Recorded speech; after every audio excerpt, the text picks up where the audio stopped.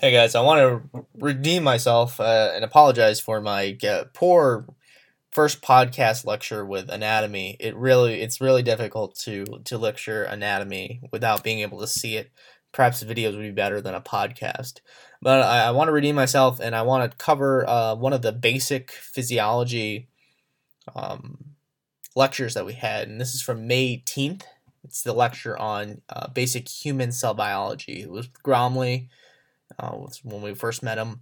So the lecture objectives are to identify the major components of a mammalian cell and describe the functions of each of these components, describe the steps of the cell cycle and how this process is regulated, give examples of chemotherapeutic drugs that target the cell cycle, and briefly explain the mechanism of each of these chemotherapeutic drugs. So he basically organized his lecture here into cell structure or organelles, central dogma of molecular biology, and the cell cycle and its regulation. So obviously we have the hierarchy of multicellular organisms. We go cell, tissues, organs, organ systems. End of discussion there. So the components that he wants us to know are the plasma membrane, the nucleus, the mitochondria, the lysosomes, peroxisomes, endoplasmic reticulum, both smooth and rough, the Golgi apparatus, and the cytoskeleton, all the pieces that make up that. I will be honest with you. I'm pretty weak with the cytoskeleton, but I feel pretty strong with the other organelles. So the plasma membrane. Plasma membrane obviously surrounds the cell and separates the contents of the cell from its outside environment. How does this happen? It has a phospholipid bilayer. This is due to two fatty acids coming together. Fatty acids themselves are amphipathic, and that means that they have a hydrophilic part and a hydrophobic part. So the hydrophobic part wants to stay away from the cell environment within and outside because it's highly aqueous. So that means that these fatty acid tails, which have a lot of hydrocarbons, which are hydrophilic, are going to come together towards the center, while the heads are phospholipids, and these are very hydrophilic, so they want to be on the outside. So that's what the phospholipid bilayer is, and this forms the plasma membrane, and it is selectively permeable to ions and organic molecules. So certain things like oxygen can go through and diffuse through slowly compared to having other mechanisms, but it happens. And then there's special proteins, enzymes, and surface receptors that are associated with the plasma membrane. So there are proteins such as ion channels, transporters, and enzymes. And then there are also ligands that stand out on the cell and can act as markers. They're also called integral membrane proteins, which are proteins that are permanently associated with the plasma membrane. Moving on to the nucleus. The nucleus is he says it's the most prominent organelle. I know it as the brain of the cell. It's composed of DNA surrounded by a nuclear envelope, and within it there's the nucleolus. The nucleolus is a dense structure inside the nucleus composed of ribosomal RNA or rRNA and proteins. My memory from genetics serves me right. The nucleolus is actually the site of production of rRNA, which then comes out and forms ribosomes, but don't quote me on that. The mitochondria is the powerhouse of the cell, as we'll find out. It is a membrane-bound organelle, and it's separated by two membranes. Now, from what I understand from my history, and this is not going to be on the exam, but it's just an interesting tidbit of information, the mitochondria actually, because it has its own DNA, which we'll get into later, it was actually a prokaryotic organelle, or a prokaryotic organism that was swallowed by eukaryotic organelle, or eukaryotic organism. Wow, I'm really butchering this. It was a prokaryotic organism swallowed by a eukaryotic organism taken in by endocytosis, and it formed a symbiotic relationship in which became part of the cell, and then the DNA was passed on for it. So, with that set aside, there's an inner membrane which folds in on itself, and it creates a 5 times greater space than the outer membrane, and there's a lot of folds in it which are called cristae. And then finally there's the outer membrane, which just kind of protects it and holds everything together, and then the matrix is the space enclosed inside the inner membrane. And the number of mitochondria depends on the cell. So liver cells contain thousands of mitochondria. Muscles have a lot too. Why would you need a lot of mitochondria in the muscles? Because you need a lot of ATP to perform actions and contractions and extensions and everything like that. They also play an important role in programmed cell death, which we will touch on later, which we touched on today on the 26th. So anyway, the functions of the mitochondria, there's basically four big ones. They're the powerhouse of the cell, so they're kicking out a lot of ATP. They do a lot of redox reaction, reduction, oxidation reactions, and components of the TCA cycle are found in the matrix. They're also involved in beta oxidation of fatty acid, heme synthesis, and steroid synthesis. And the unique characteristics of mitochondria is the fact that they replicate by fission, which is common in bacteria. Go figure, those prokaryotic organisms. It just gives more support to that theory. They contain their own mDNA, and for some reason, we only inherit the mitochondrial or mDNA from our mothers, which is an example of non-Mendelian inheritance, which we will get into in another lecture on genetics. Final thing that makes this highly susceptible, adds another bit of support to the whole prokaryotic theory, is the fact that mDNA is circular in shape. It's a plasmid, and all prokaryotic DNA usually is circularized in a plasmid form. So when things don't work and the mitochondria don't work, this is more of a clinical tidbit, and there'll be various ones for each organelle. We have mitochondrial myopathies. Which basically cause damage to skeletal muscle fibers because they need that energy to function, and without it, the muscles die. The symptoms vary greatly between inflicted individuals because it could just be drooping of muscles or difficulties in swallowing eventually, and limb weakness. And so it's difficult to diagnose because, who really thinks that, wow, you have something wrong with your mitochondria? So, and there's also a limit or threshold of defective mitochondria for a disease to be shown. So you could have part of it or be expressing some of it, but not formally have the disease. So have the genetics, the genotype, and not the phenotype, if that makes sense. Lysosomes. Lysosomes are small membrane-bound organelles that have hydrolases. They have a very low pH. They're considered the stomach of the cell, and they're mainly used to break down worn-out organelles or particles taken up by endocytosis or phagocytosis. I call it the garbage dump of the cell. Basically, anything you don't want that's old or you don't need or is foreign or blah, blah, blah, you just take it there and it'll degrade it. I guess you don't take foreign people to the dump, but you get what I mean. And so basically, it is very important in innate and adaptive immunity, where foreign crap is just broken down inside by the acidic environment. Now, there are several diseases that are important relative to the lysosome function, and they're usually autosomal recessive diseases. Again, we'll get into that in the genetics section of lectures later. And they usually result in a defect in lysosomal enzymes. And so what would happen if the garbage dump all of a sudden shut down? In fact, this almost happened in my county once.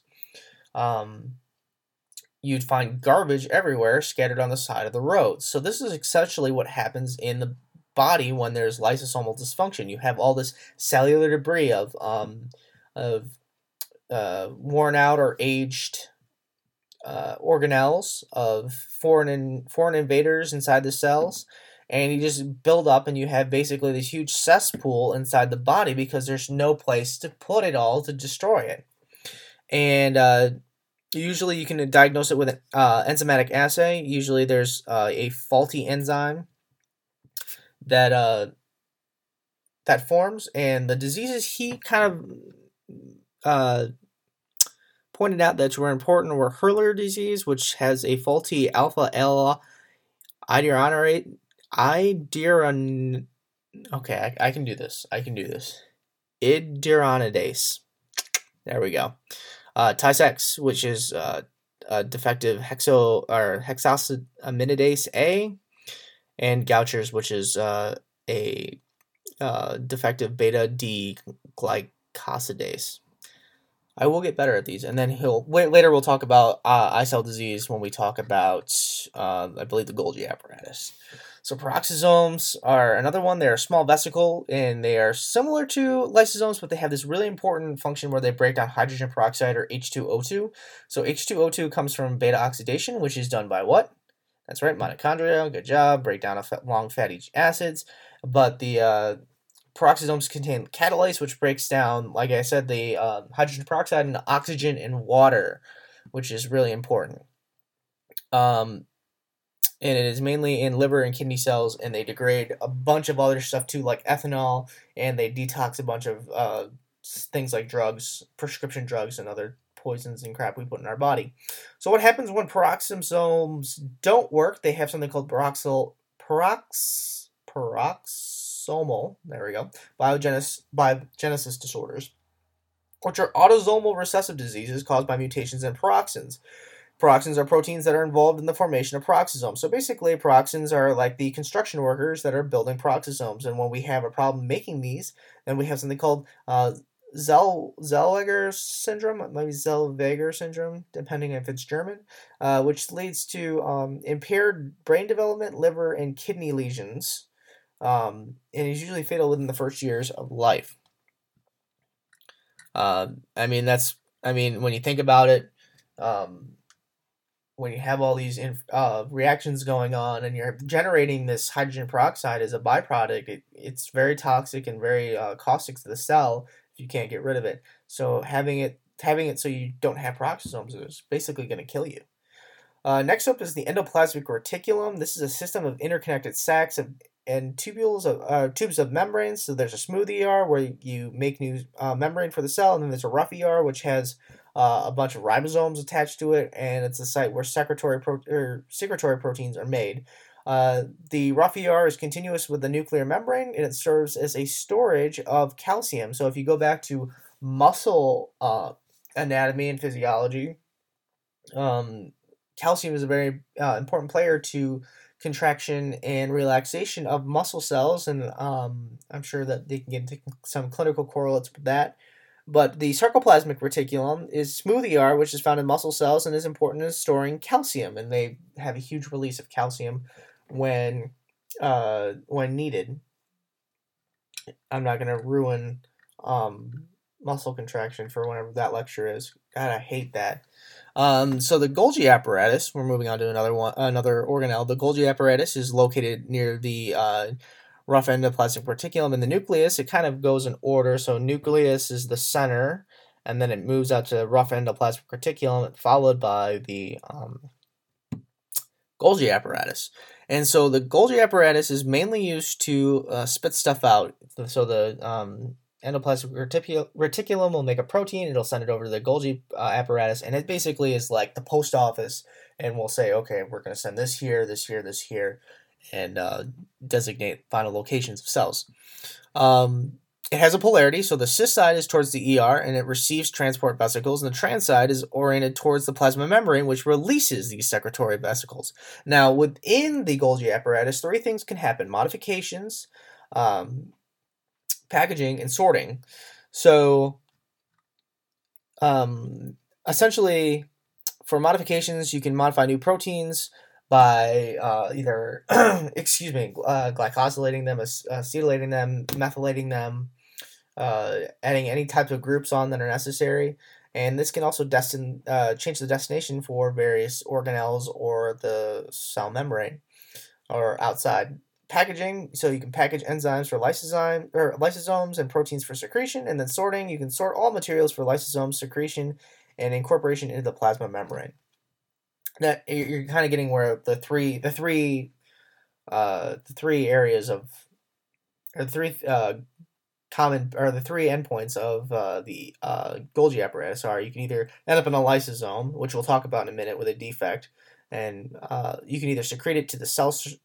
Secrete it out of the cell via exocytosis, or you can incorporate it into the plasma membrane and make it a membrane-bound protein.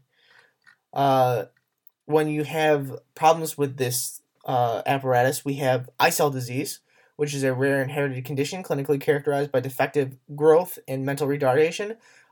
Essentially, the enzymes, the lysosomal enzymes that are used to act as the enzymes that destroy everything that comes to the garbage dump, are not phosphorylated, and when they're not phosphorylated, they're not directed towards the lysosome. So it's sort of like having the wrong address, having a wrong address on a postcard and expecting it goes to New York, and you put down Ohio and it goes to Ohio instead.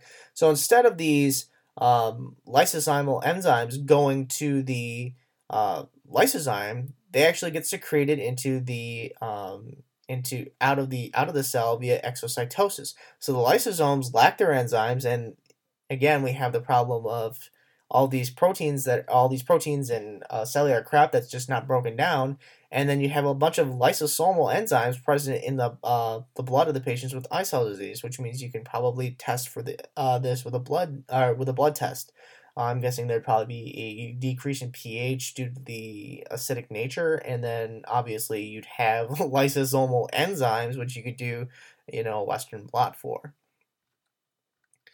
The cytoskeleton, a little bit shaky on this, guys, not gonna lie, but I'm gonna work through it and we'll see what happens. So there's the cytoskeleton basically gives the cell its shape, holds it in place, and coordinates molecular traffic inside the cell. There's three main components. There's the microtubules, the actin microfilaments, and the intermediate filaments.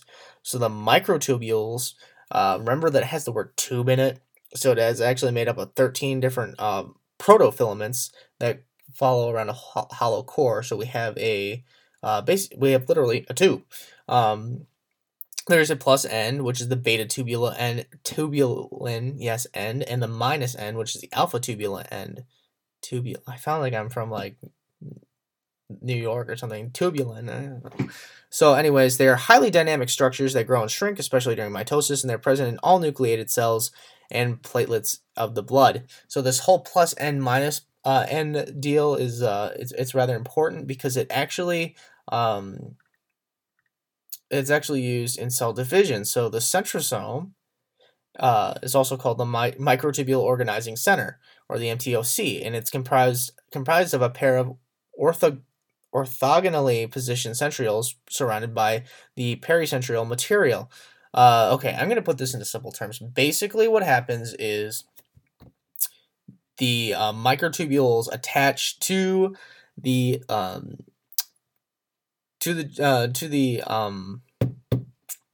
my goodness, I'm just losing my thoughts here.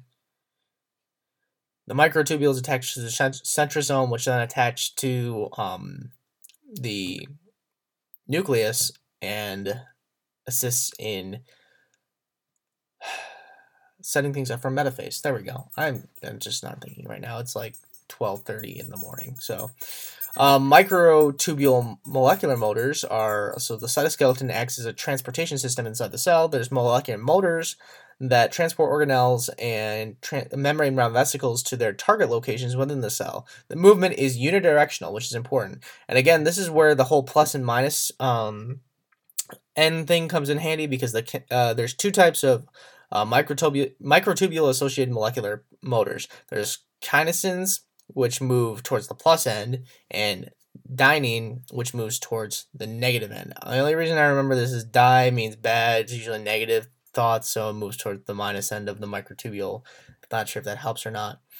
The head moves and the tails are associated with the cargo. So basically there's two heads. If you think of myosin, that's what they kind of resemble in the picture. And then they have the tail structure, which instead of being attached to more myosin, it's going to be attached to whatever it's transporting.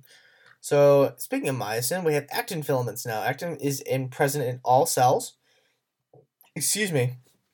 They're thin, flexible, linear structures composed of actin subunits.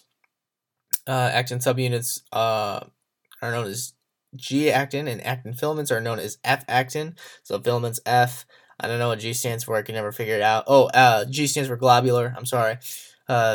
Key component in cellular movement, and again, this is associated with the molecular motor myosin, which allows for muscle contraction. Whew. Okay, so muscle contraction, I'm not going to get into. Basically, what happens is myosin I walks along actin and contracts the muscle. Uh, that's like muscle anatomy or physiology, and I'm not going to get into that now. Intermediate filaments, on the other hand, are rope-like structures with several strands twisted together to provide tensile strength.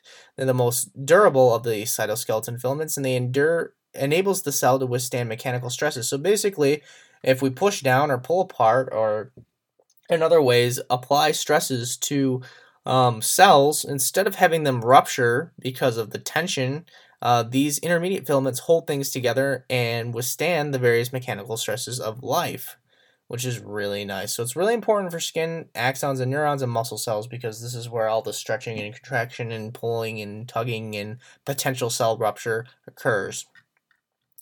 So basically, we're going to touch on the genetic code real quick. Central dogma: DNA becomes RNA, becomes proteins. Proteins cannot become RNA. RNA can become DNA through reverse transcription, which has to do with viruses, and we're not getting into that right now.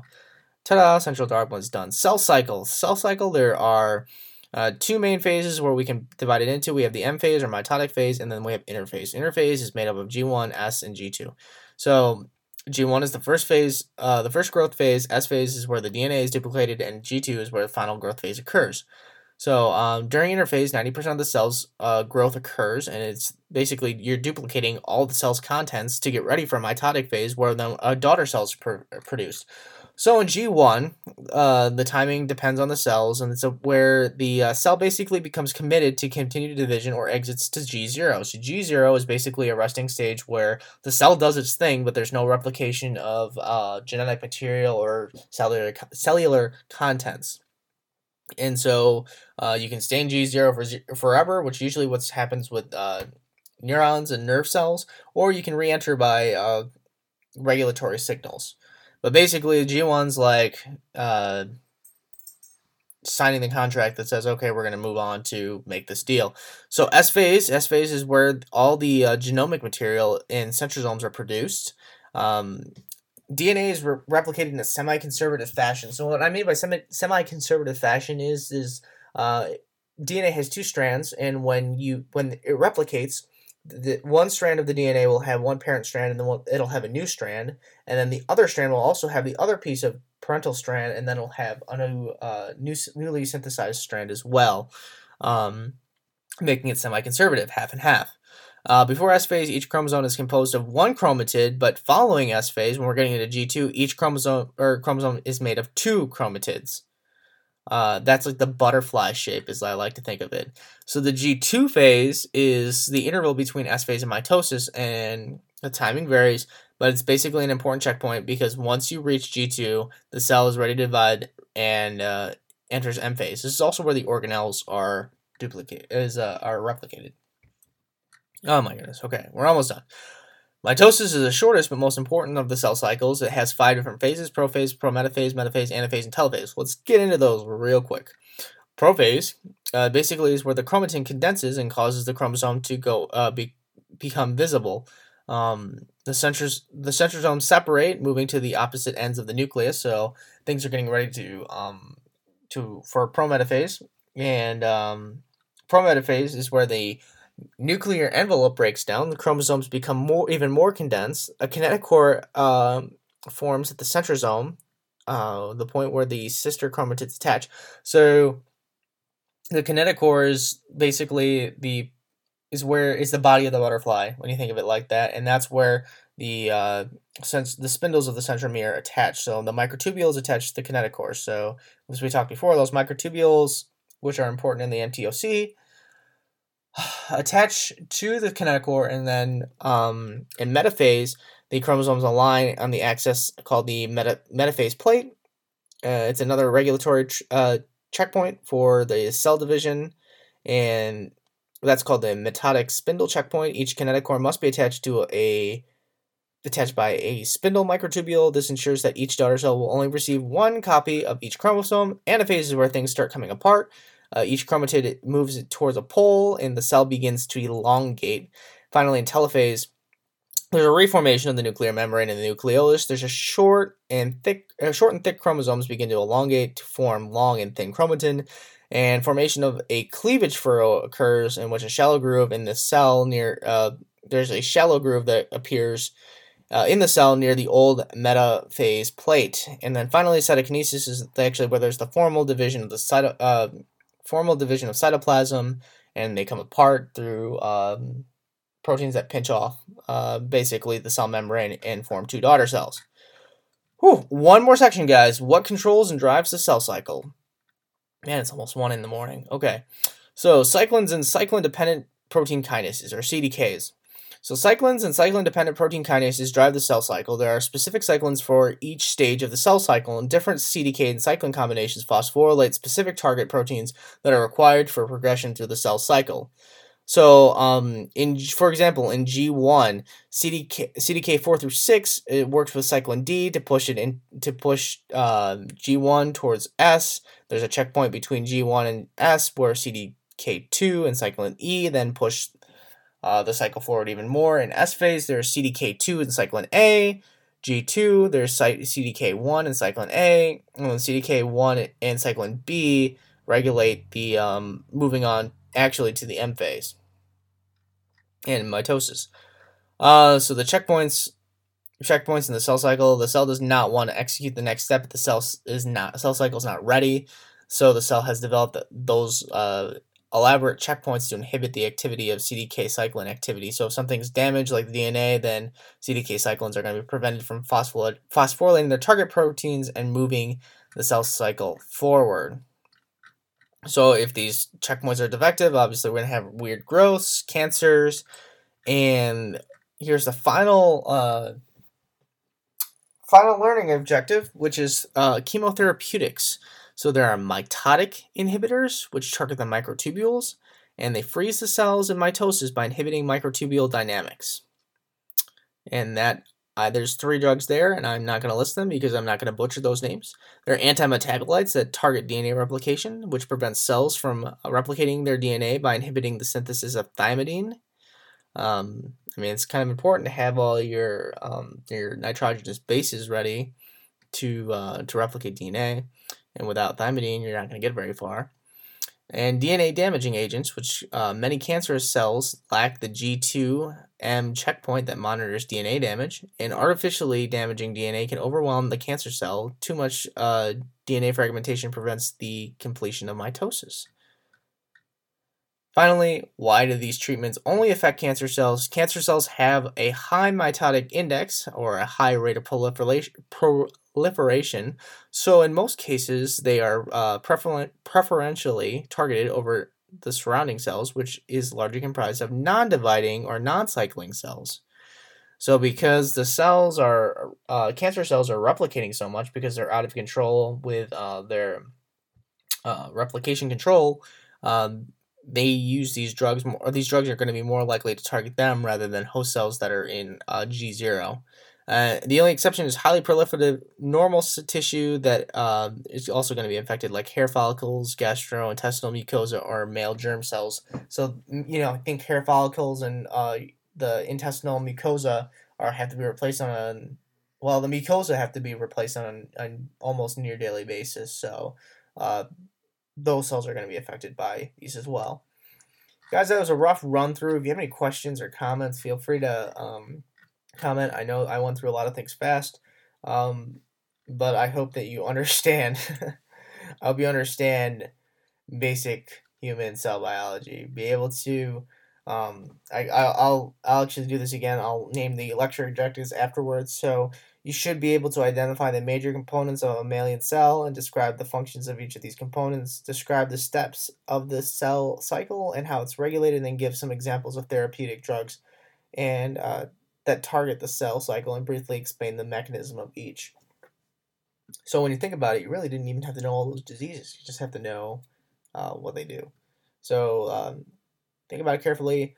I might make more podcasts that are centered towards clinical stuff, or centered towards learning objectives only, or have some questions as well that I would think might be on the exam. So thank you guys for listening. I really appreciate it, and I hope you learned something.